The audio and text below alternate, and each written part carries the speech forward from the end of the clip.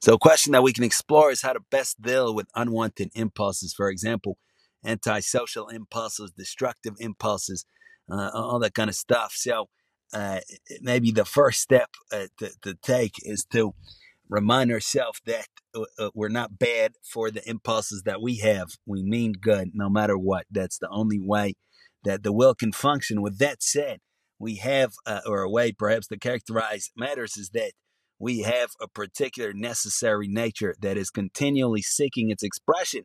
And there are, in fact, higher and higher ways to express that nature, to express ourselves. So, for example, part and parcel of our nature is the desire to feel free and uninhibited and unrestrained and unconstrained by anyone or anything, ourself included, our prior self.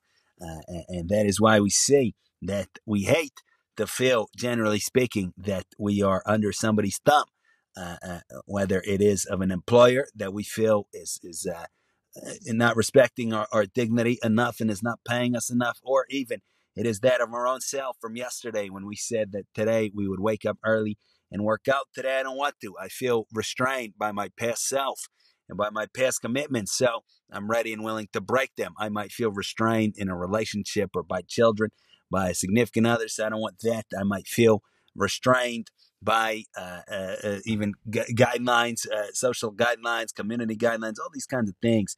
And we see that there's various manifestations of this desire to feel free and dignified and unrestrained and unconstrained.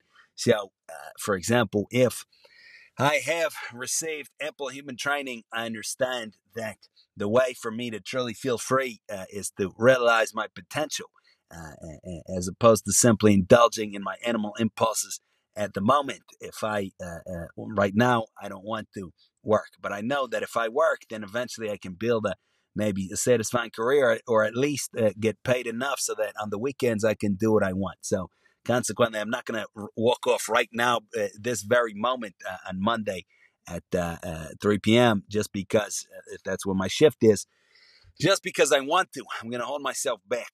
And the same thing goes with other things. If I give up my freedom when it comes to relationships, treating people any which way, when it comes to rules of propriety, then I will hopefully attain the greater freedom of being able to realize my potential and feel like my life is going in a positive direction.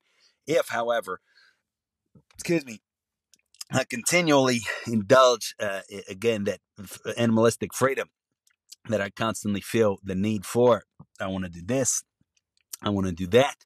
At any given moment, then I won't be able to build anything in my life and I won't feel the way that I want to feel. But if I don't have that human training, this is obviously an extremely difficult skill to get down, and that very many of us, unfortunately, do not get down. And that would be one of the sorts of impulses and the categories of impulses that we want to check. And a way here is to understand these concepts with our mind and then slowly begin to try to realize them, understand what's going on.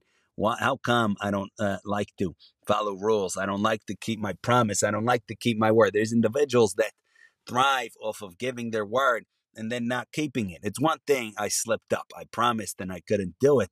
Something came up. Although ideally I should never promise unless it's 100% guarantee, which usually probably comes from negative things like I won't do that as opposed to what I will do. But one thing if it happened by accident, but there's certain individuals that really get a high out of saying, I promise I'll do this, I'll be there, and then not doing it. And here it would presumably be that satisfaction. There might be some other motives, but along the lines of what we're talking about, that satisfaction of that nature of ours, which demands freedom. And here it's that illicit way to gain, to feel free and unconstrained. You see, I gave my word to this person to be there, that I'll be there. And maybe that person even showed up there. And yet I didn't show up. Ha ha. I'm free and you're constrained. You're bound down by your word. You're bound down by rules and I'm not. So here we would have to understand intellectually what goes on in these kinds of instances. And then we would have to make a slow plan for checking those impulses and understanding that that is simply not the way to go. I break my word.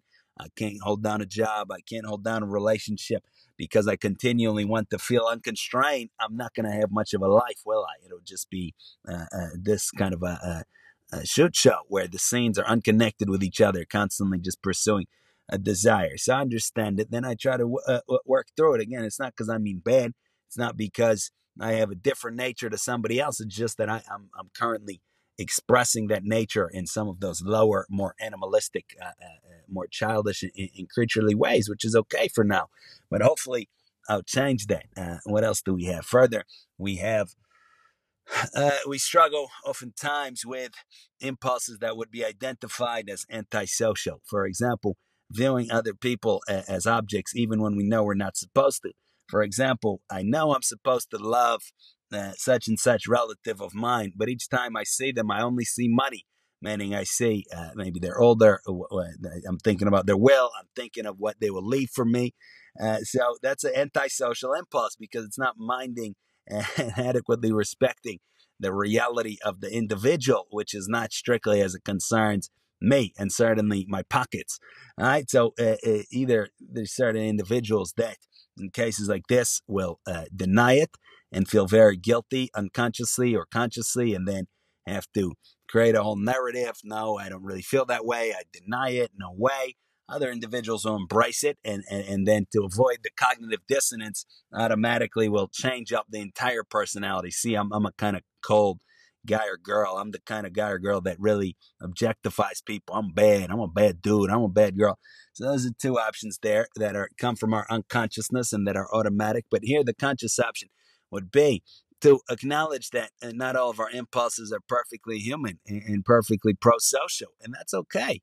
Again, we don't want to keep it that way, but for the time being, it is what it is. If I cannot respect another person's existence for its own sake, and I only see them as a means for some kind of low end, for example, my pocketbook or something like this, that just means that I need to work more on connecting with my true self, which is somewhere there, deep beneath the impulses and the desires and the greed and all of this. Hopefully, it's somewhere there. It certainly is somewhere there. I need to focus on uncovering that self of mine, and then I need to focus on uncovering or connecting with the self of another person, even a person to whom I cannot attribute immediate kind of worth. There's some individuals that we see that have dynamic personalities or are intelligent or something like this. So even a person that is disconnected from their self can identify, oh, that's an individual, that's somebody special. But there's other people that are not necessarily thriving and prospering as human beings, and they might be more or less shut down intellectually, morally, emotionally, and that makes it all the easier to objectify individuals like that and say, that's a person that whose sole worth consists out of what they can do for me in a base way. There's even a very famous story in world literature wherein a person has a similar line of thought concerning an elderly lady and takes her life due to not being able to grant her any reality and for his own selfish gain and obviously to no good end. So we say the idea would be even when an individual has not, unfortunately, realized his or her potential, that person is still there.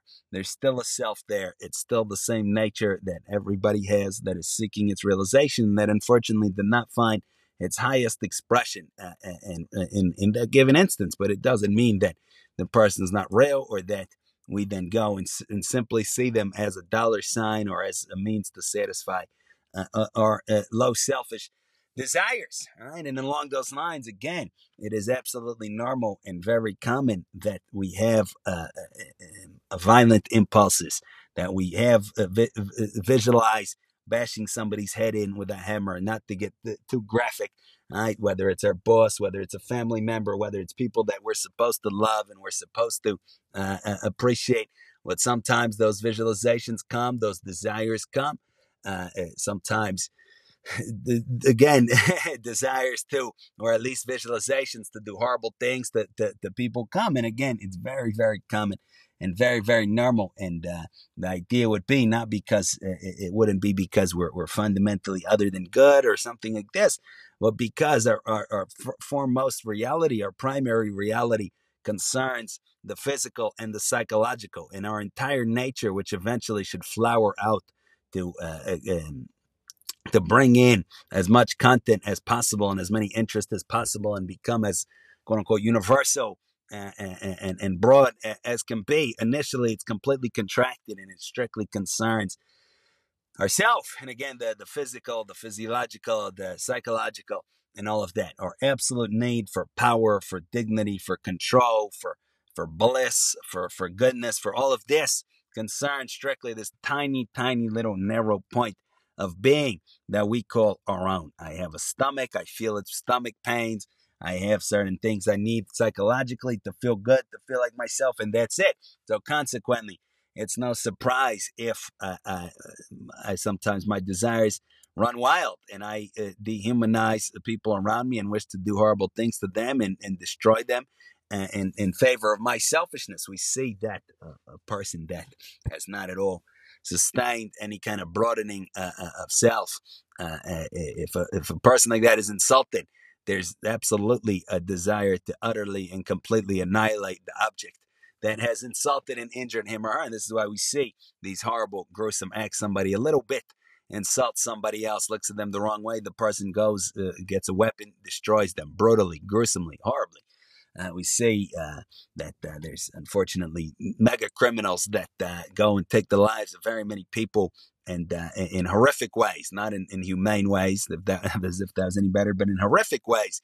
Right? And here that would be the idea. When our absolute need for power, for dignity, for control, and all of that is limited to our tiny little sense of psychological and physical self, the retribution, the bounce back has to be immense.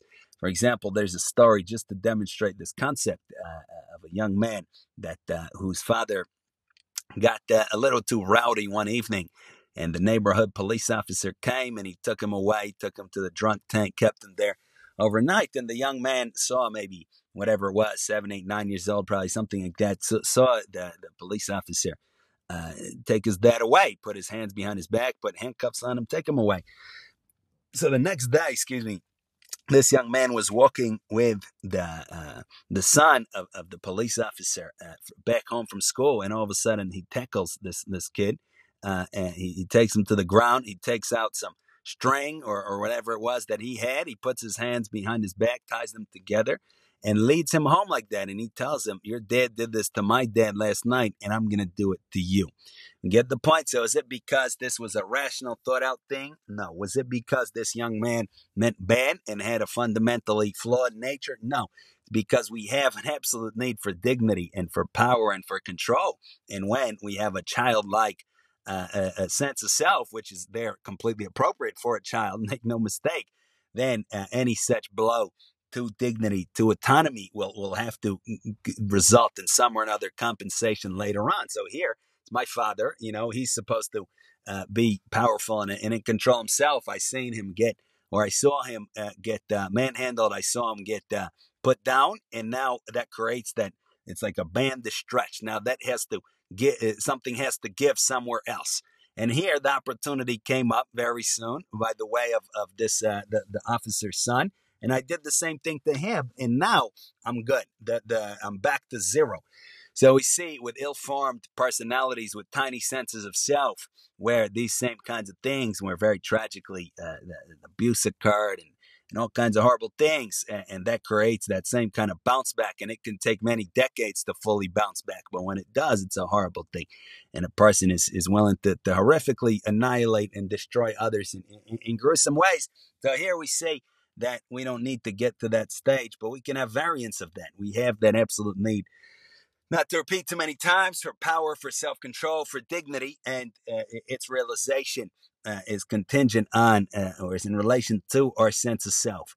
If I have really, truly annihilated my own personal, narrow, selfish interest and narrow sense of self that's concerned with my body and my perceived psychological interests, then, in fact, I would not sustain an insult in the first place. I would not perceive something to be an insult to myself because I've removed the self that could be insulted. But that's not easy to get to that point. So we can be excused if we do get insulted and we do feel that need to annihilate somebody or something. And we do have these visualizations of destroying even the people closest to us, because sometimes it's the very people closest to us that can most step on our toes in this way, and to whom we open up, and consequently who can really, truly kind of circumtale, if that's the right word, or this absolute need of ours for dignity, for freedom, and then we want to get them back. So here it would be the probably the healthy thing would be not to deny it, not to rationalize it, not to change up our understandings to accommodate it, but just to say it's normal. I have the same nature as anybody else within my current stage of development. This is how my nature finds its expression. Why don't I try to eventually make a plan, or I can make a plan right away, but eventually I'm going to try to widen my sense of self.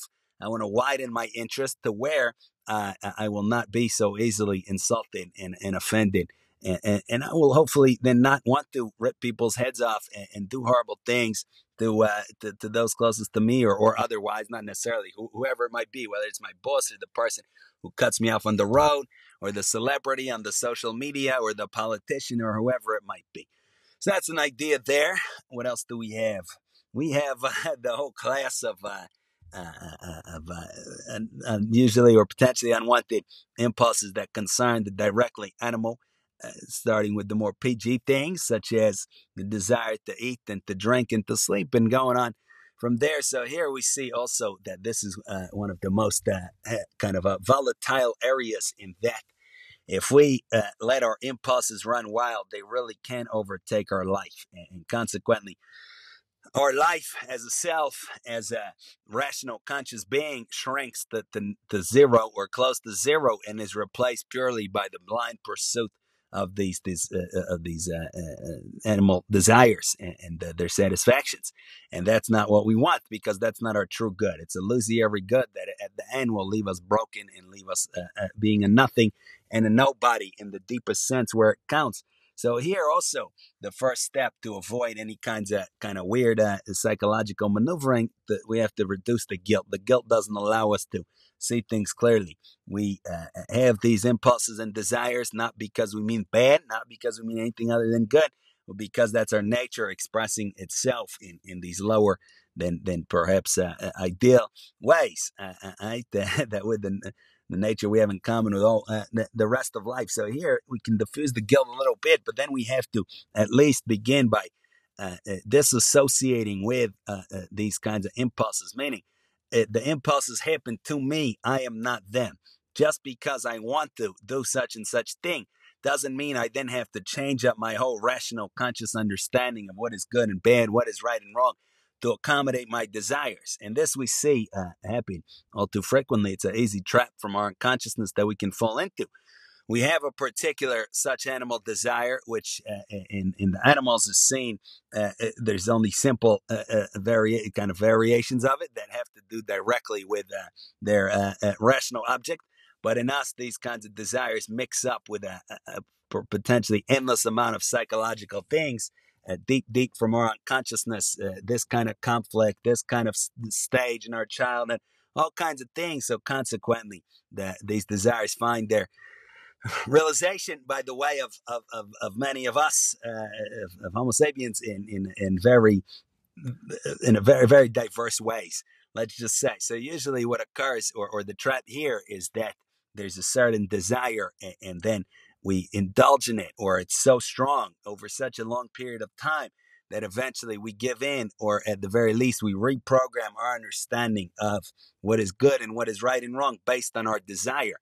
And we become our desire. We begin to make our whole life about satisfying our desires and about rationalizing them and justifying them. And then again, unfortunately, human life is at that point over, if it ever even begun. And we simply are left with that blind pursuit of impulses. And then there, in our spare time, we justify them and we mold our life in accord with them. As bizarre as it would seem, this is what we see go on in very, very many cases herein, and especially because the desires we're talking about are so strong and so all-encompassing, and that they can really do their tricks with us. So here, the key would be, or a key would be, first and foremost, to disassociate with our desires. I'm not my desire. I'm not my impulses.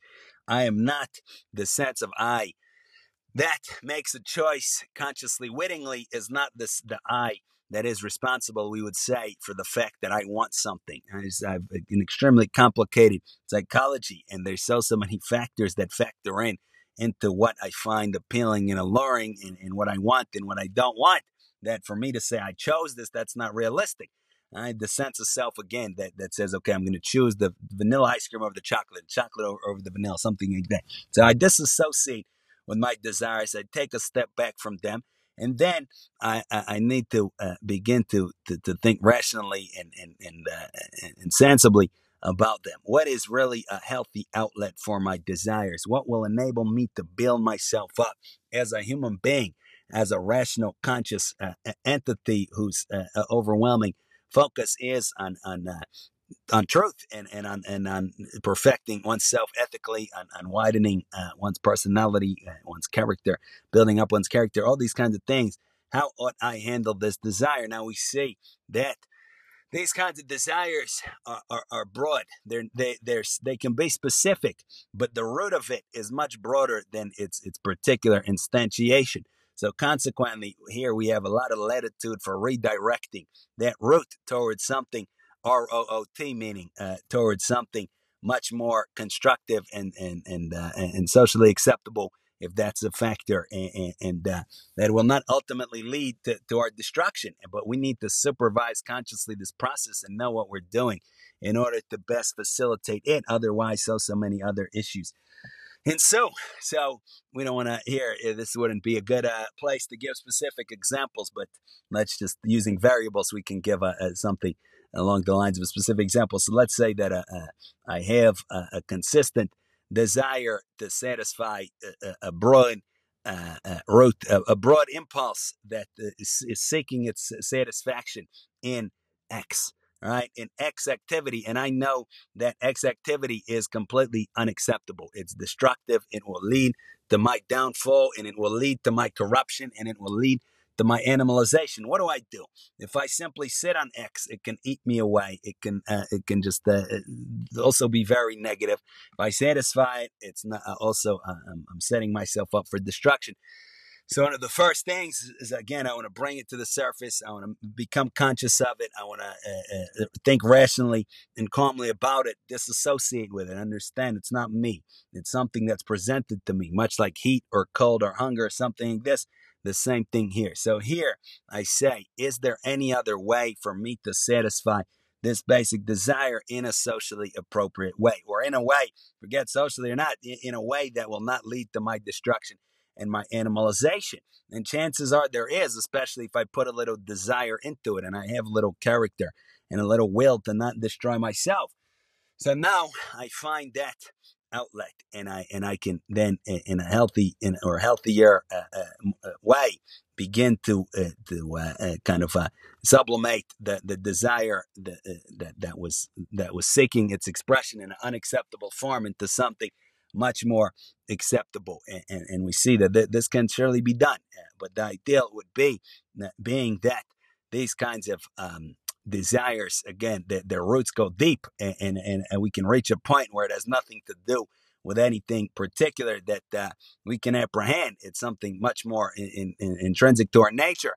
And hopefully, eventually, with enough development and enough growth, we can completely sublimate and subvert any such desires that initially sought their expression like that into really, truly higher forms that are not in the least bit problematic for ourselves, and that, on the contrary, will turn us into more, make us more human and more conscious and more rational, as opposed to the converse. So those are some ideas therein. As with anything else, it's so important to not sweep things under the rug, to conscientiously deal with things, and also to not then make a thing out of our weakness, out of our desires, and identify with them and make our whole life about them and their satisfaction and the exculpation of our guilt. Because then we've destroyed our life, and goodness forbid, and we definitely don't want that. So what else can we talk about? Talked about antisocial impulses a little bit, these kinds of desires. So, I mean, that probably covers a lot of these things. But again, there's probably a lot more particular ones, but we would say the broad keys are to make something consciously deal with it, separate from it. Don't consider it to be one and the same thing as oneself. Consider it to be a struggle, a challenge that one is dealing with, externally, and certainly do not begin to exculpate oneself and identify with it and say, see, it's not so bad that this is what I want. I keep having this impulse to rip off the head of my neighbor after he or she dropped some trash onto my property. But it's really not so bad. I might even become, find other people that want to do the same thing, and we'll tell each other we're righteous and we're great. We don't want to do that. But at the same time, we don't want to deny it or repress it. Oh, no, I'm not. I never want that. No.